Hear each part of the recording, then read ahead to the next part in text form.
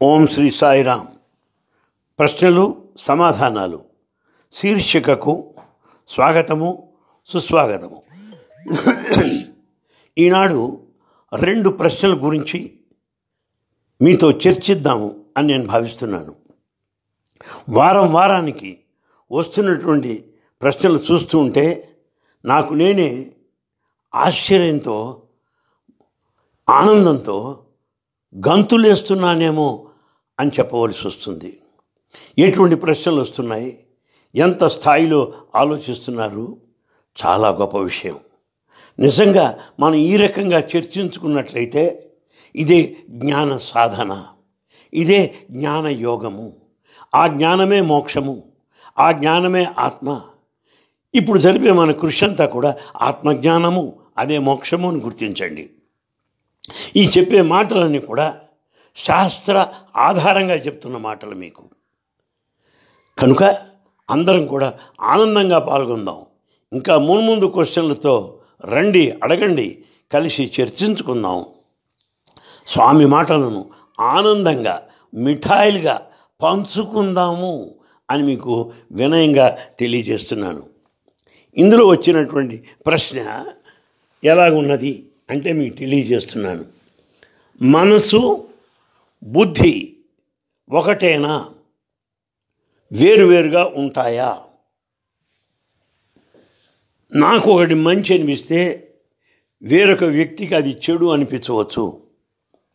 నాకు ఒకటి సరి అనిపిస్తే వేరొకరికి కాదు అనిపించవచ్చు. దీని గురించి మీరు ఏం చెప్తారు, ఏం వ్యాఖ్యానిస్తారు అని అడిగారు. మంచి ప్రశ్నే. కొన్ని విషయాలు చెప్తాను, జాగ్రత్తగా గమనించండి. మనసు ఒకే రకంగా ఉండదు. మనసు నుండి పుట్టిన వాటికే ఆలోచనలు, సంకల్పములు అని పేరు. మీ ఆలోచనలు వేరు, నా ఆలోచనలు వేరు. స్వార్థపరుడి ఆలోచనలు వేరు, సాత్వికుడి యొక్క ఆలోచనలు వేరు. దుష్ట ప్రవృత్తిలో ఉన్న ఆలోచనలు వేరు, శిష్ట మార్గంలో ప్రవర్తించేవాడి యొక్క ఆలోచనలు వేరు. కనుక ఆలోచనలు వేరుగా ఉంటున్నాయి. కనుక మనసంతా ఒకే రీతిగా ఉంటుంది అని మనం చెప్పలేము. అది సత్యము కూడా కాదు. ముండే మతిర్భిన్న అన్నట్టు మతులు వేరు, ఆలోచనలు వేరు.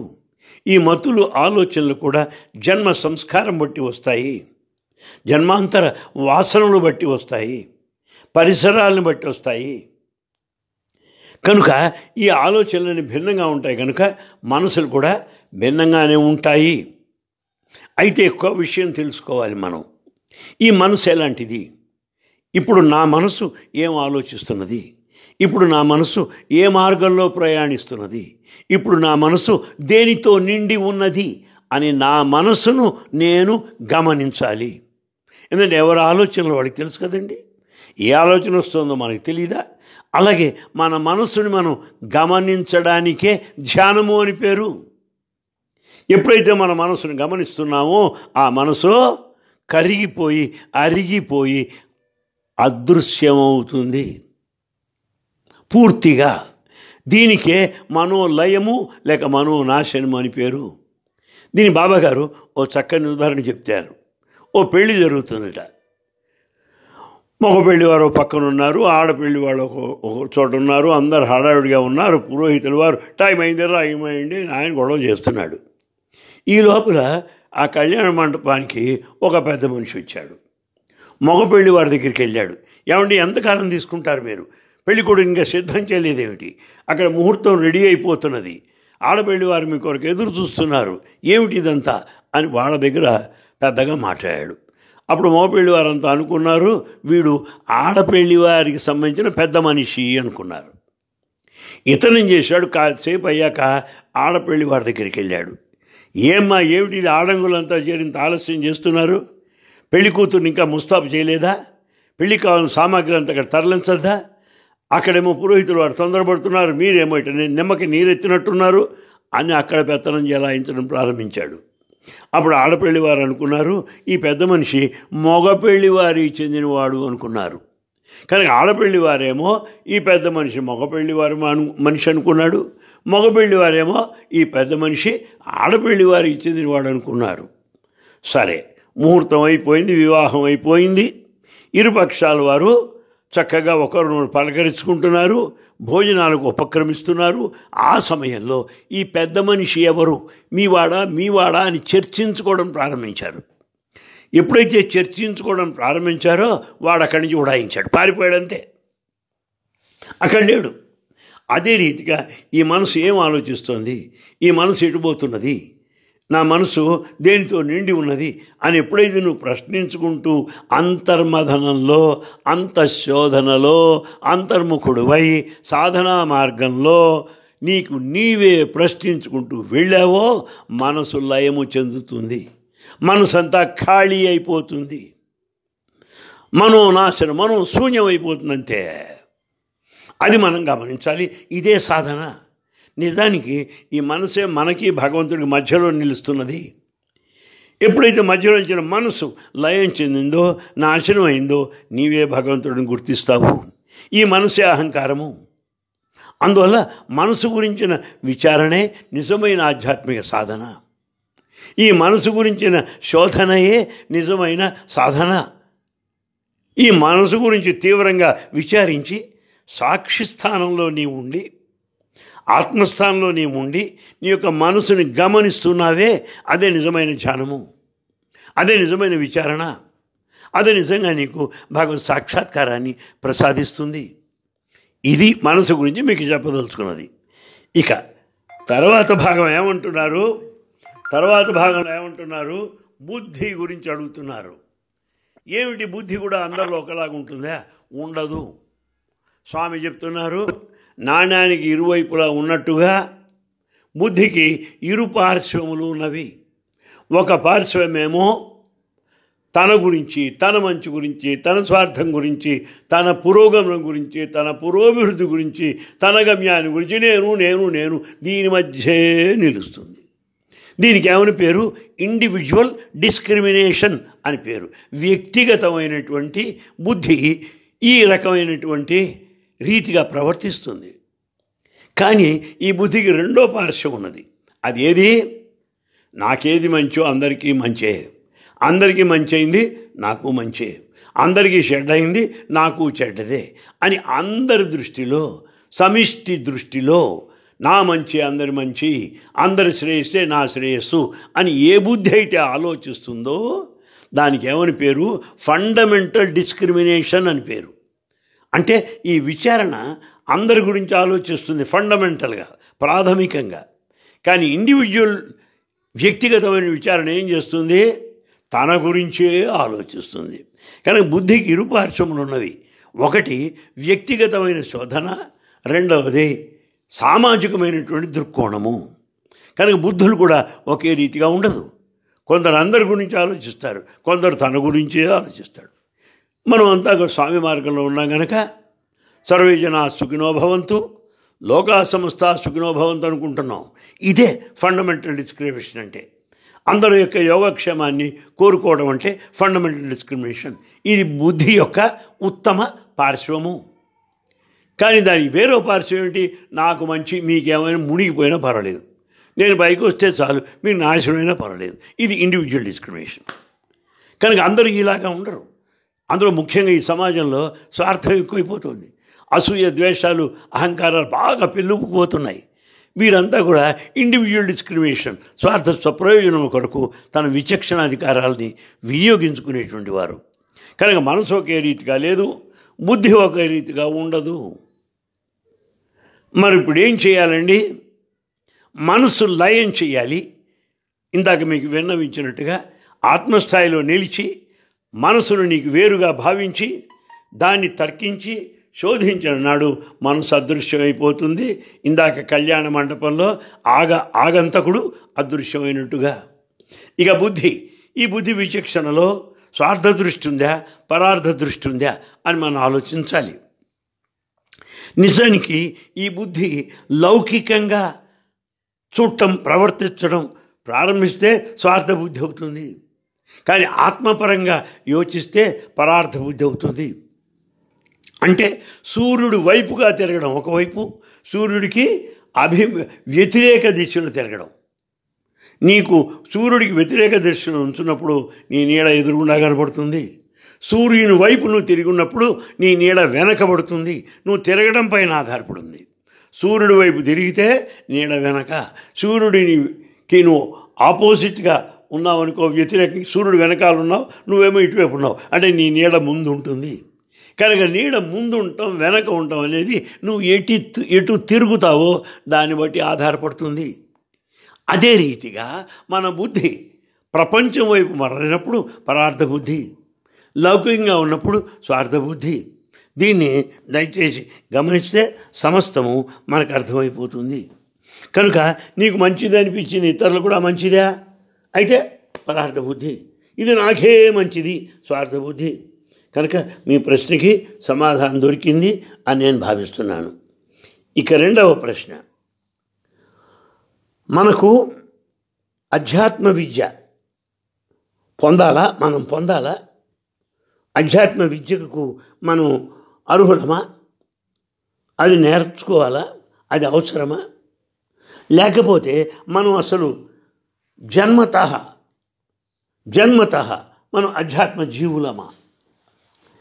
జన్మతః మనమే ఆధ్యాత్మ జీవులమా చెప్పండి. లేదా ఆధ్యాత్మ విద్య ద్వారా ఏం గుర్తించాలి అని చెప్పండి అని అడిగారు. చాలా ఉత్తమమైన ప్రశ్న, ఎంతో ఆధ్యాత్మికమైన దృష్టిలో వేసిన ప్రశ్న. చాలా సంతోషంగా ఉంది నాకు. ప్రపంచాన్ని గురించిన విద్య లౌకిక విద్య, ప్రాపంచిక విద్య. దీన్నే సెక్యులర్ నాలెడ్జ్ అంటారు. కానీ ప్రపంచం గురించి కాకుండా, వ్యక్తిగతంగా నీ దేహం గురించి, మనసు గురించి, బుద్ధి కాకుండా, ఇంద్రియముల గురించి కాకుండా, వీటేటికి సంబంధించకుండా ఆత్మ గురించి చెప్పేదానికే బ్రహ్మ విద్య, ఆత్మ విద్య, తత్వబోధ అని పేరు. కనుక బ్రహ్మ విద్య అన్నా, ఆత్మ విద్య అన్నా, తత్వబోధ అన్నా అంతా అదే, ఆత్మకు సంబంధించినటువంటి జ్ఞానము. ఇది అవసరమా? అత్యవసరము. ఎందువల్ల? ఈ ప్రపంచమే నేను అనుకుంటే మునిగిపోతావు. ఈ ప్రపంచం నేను ఎప్పుడు కీర్తిస్తుందో తెలియదు, ఎప్పుడు అపకీర్తి పాలు చేస్తుందో తెలియదు. బాబా చెప్పినట్టు చెరువులు నిండి ఉన్నప్పుడు కప్పలు తిప్పలుగా ఉంటాయి. చెరువులు ఎండిపోతే కప్పలు తిప్పల పాలవుతాయి. కుప్పలుగా ఉన్నాయి వాన ఉన్నప్పుడు, ఎండిపోయినప్పుడు తిప్పల పాలైపోయినాయి. కానీ చెరువులో నిండి ఉన్నట్టుగా మనకు అధికారం, ఐశ్వర్యం ఉన్నప్పుడు ఓహో ప్రపంచం బేష్ అంటుంది. అయిపోగానే అవుతుంది ఏ బే అంటుంది. కానీ ప్రపంచం నువ్వు ఎట్లవుతావు? దాన్ని నమ్మద్దు అన్నారు. పోనీ దేహం నీదా? ఎప్పుడు వచ్చిందో నీకు తెలియదు, ఎప్పుడు పోతుందో తెలియదు, ఇప్పుడేం జరుగుతుందో తెలియదు, భవిష్యత్తు తెలియదు. ఈ దేహాన్ని ఎట్లా నమ్ముకుంటావు? మనసు నీదా? నీ స్వాధీనంలో లేదు, అడ్డమైనవి కోరుకుంటోంది, అక్కర్లేనిది అర్రులు చేస్తున్నది, దానికి ఒక తృప్తి లేదు, ఒక శాంతి లేదు, చస్తున్నాం. ఆ మనసు నువ్వు ఎట్లవుతావు? పోనీ బుద్ధి అనుకుందామా, అది ఎప్పుడు స్వార్థంగా ఉంటుంది కానీ పరార్థంగా ఉండలేదు అని ఎప్పుడైతే నువ్వు తెలుసుకున్నావో అప్పుడు నీకు ఆత్మదృష్టి ఏర్పడుతుంది. ఆ ఆత్మదృష్టి ఏర్పడినప్పుడు ఏర్పడుతుందో అదే స్పిరిచువల్ నాలెడ్జ్, అదే బ్రహ్మ విద్య, అదే ఆత్మ విద్య, అదే తత్వబోధ అని దయచేసి గమనించండి. ఇది ఒకవైపు. ఇక మీరేమన్నారు? మనం ప్రాథమికంగా ఆధ్యాత్మిక జీవులమా అన్నారు. అధ్యాత్మ అనగా ఆత్మ. మనం జీవులుగా జీవ స్థాయిలో మనం జన్మతః మనం ఆత్మ అని మీరు అడిగినట్లయింది. అధ్యాత్మ జీవులమా అన్నారంటే మనం ఆత్మ చెందినవారమా, మనం ఆత్మమయులమా, ఆత్మస్వరూపులమా అని మీరు అడిగినట్లయింది. అధ్యాత్మం అనగా ఆత్మయే. నిజానికి మనం తెలిసినా తెలియపోయినా మనం ఆత్మస్వరూపులమే. ఆ కారణం చేత స్వామి దివ్యాత్మ స్వరూపులారా అని సంబోధించడం జరుగుతున్నది. మనం ఎంతసేపటికి దేహం మనసు వీటిలో గడుపుతున్నా, ఈ ప్రపంచంలో గడుపుతున్నా, ఈ స్వార్థంలో గడుపుతున్నా, స్వప్రయోజనంలో గడుపుతున్నా, నిజానికి మనం ఆత్మస్వరూపులమే. అయితే ఇలాగా ప్రపంచంలో మునిగిపోవడం వల్ల, బహిర్ముఖం అవడం వల్ల, ప్రవృత్తి లక్షణాల వల్ల దీన్ని గుర్తించలేకపోతున్నాము. అంతర్ముఖం అయ్యామో ఎప్పుడైతే నివృత్తి మార్గంలో ప్రవేశించామో మనం ఆత్మస్వరూపులము అనే అవగాహన అవుతుంది. కనుక మీ ప్రశ్నలో మనం జీవులుగా మనం అధ్యాత్మ జీవులమా అని అడిగారే, నిజంగా మీరు ఆత్మజీవులే, అధ్యాత్మజీవులే. మరి ఆధ్యాత్మ విద్య అంటే ఏమిటి? నీవు ఆత్మ స్వరూపుడివి అని తెలియజేసేదే ఆధ్యాత్మిక విద్య. కానీ ఆధ్యాత్మ విద్య ఏం చెబుతుంది? నువ్వు ఆత్మస్వరూపుడు అని చెబుతుంది. ఈ రెండు భిన్నమైనవి కావు. ఆత్మవిద్య ద్వారా, సాధన ద్వారా నీవు ఆత్మస్వరూపుడివి అని గ్రహించగలుగుతావు. నీవు ఆత్మవై ఉన్నావు, కానీ తెలియకుండా నీవు మాయలో, ప్రాపంచిక దృష్టిలో కేవలము మృణ్మయుడుగా భావిస్తున్నావు. ఎప్పుడైతే ఆధ్యాత్మ విద్య ద్వారా నేను మృణ్మయుడను కాను, చిన్మయుడను అని గుర్తిస్తావు, మా లౌకిక విద్యల ద్వారా నేను ఒక వ్యక్తిని, ఐఎమ్ ఇండివిజువల్ అని నువ్వు అనుకుంటావు, ఒక జీవుడను అనుకుంటావు. కానీ ఆధ్యాత్మ విద్య ద్వారా జీవుడవు కావురా, నువ్వు దేవుడు అని చెబుతున్నా ఆధ్యాత్మ విద్య. కనుక ఆధ్యాత్మ విద్య నీకు అదే బ్రహ్మ విద్యని పలుకుతున్నట్టుగా నీవు ఆత్మస్వరూపుడివి అనేటువంటి స్పృహను కలిగిస్తుంది. ఈ రెండు కూడా విరుద్ధమైనవి కావు. ఇదే నిజమైనటువంటి బ్రహ్మ విద్య. నేను ఆత్మస్వరూపుడిని భావించడమే నిజమైనటువంటి భావన. అదే నిజమైనటువంటి దివ్యమైన, భవ్యమైన, నవ్యమైనటువంటి వేద సత్యము, ఉపనిషత్ భాష్యము, భగవాన్ శ్రీ సత్యసాయి బాబా వారి యొక్క దివ్య ప్రవచన సారము అని మీకు విన్నవించుకుంటున్నాను. కనుక ఈ రీతిగా మనం దివ్యాత్మ స్వరూపులను తెలుసుకోవడానికి ఎన్ని సాధనలు చేయవలెనో అని మనకు ఉంటుంది. అన్నిటికైనా ఉత్తమోత్తమ సాధన ఏది అంటే ఆత్మవిచారణ, సెల్ఫ్ ఎంక్వైరీ.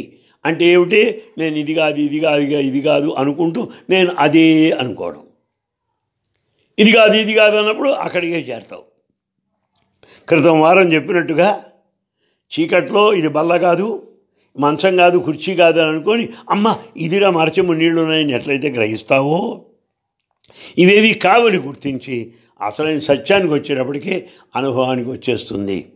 ఈ రకంగా మనం కలిసిమెలిసి, కలత లేక, కలిమి చెలిమి బలిమి పెంచుకుంటూ ఈ తత్వాన్వేషణలో, ఈ ఆధ్యాత్మిక సాధనలో, ఈ జ్ఞానబోధలో, ఈ ప్రశ్నోత్తర సమయంలో మన యొక్క తత్వాన్ని తెలుసుకుంటూ, స్వామి బోధనలను స్మరించుకుంటూ, వాటిల్లో జీవిస్తూ, అదే జీవిత పరమావధిగా భావించి మనం ఎన్ని వ్యాపకాల్లో ఉన్నా, ఎన్ని కార్యక్రమాలు మనం చేస్తున్నప్పటికీ చివరికి చేరవలసిన ఘట్టము జ్ఞానమే.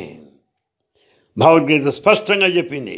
కర్మ మార్గం కానీ, భక్తి మార్గం కానీ, యోగము కానీ ఇవన్నీ కూడా జ్ఞానంలో అంతం చెందవలసిందే. నదీనాం సాగరో గతి అన్నట్టుగా. కనుక ఇప్పుడు మనం జరిపేటువంటి చర్చ అంతా కూడా జ్ఞానయోగము, ఆత్మవిచారణ.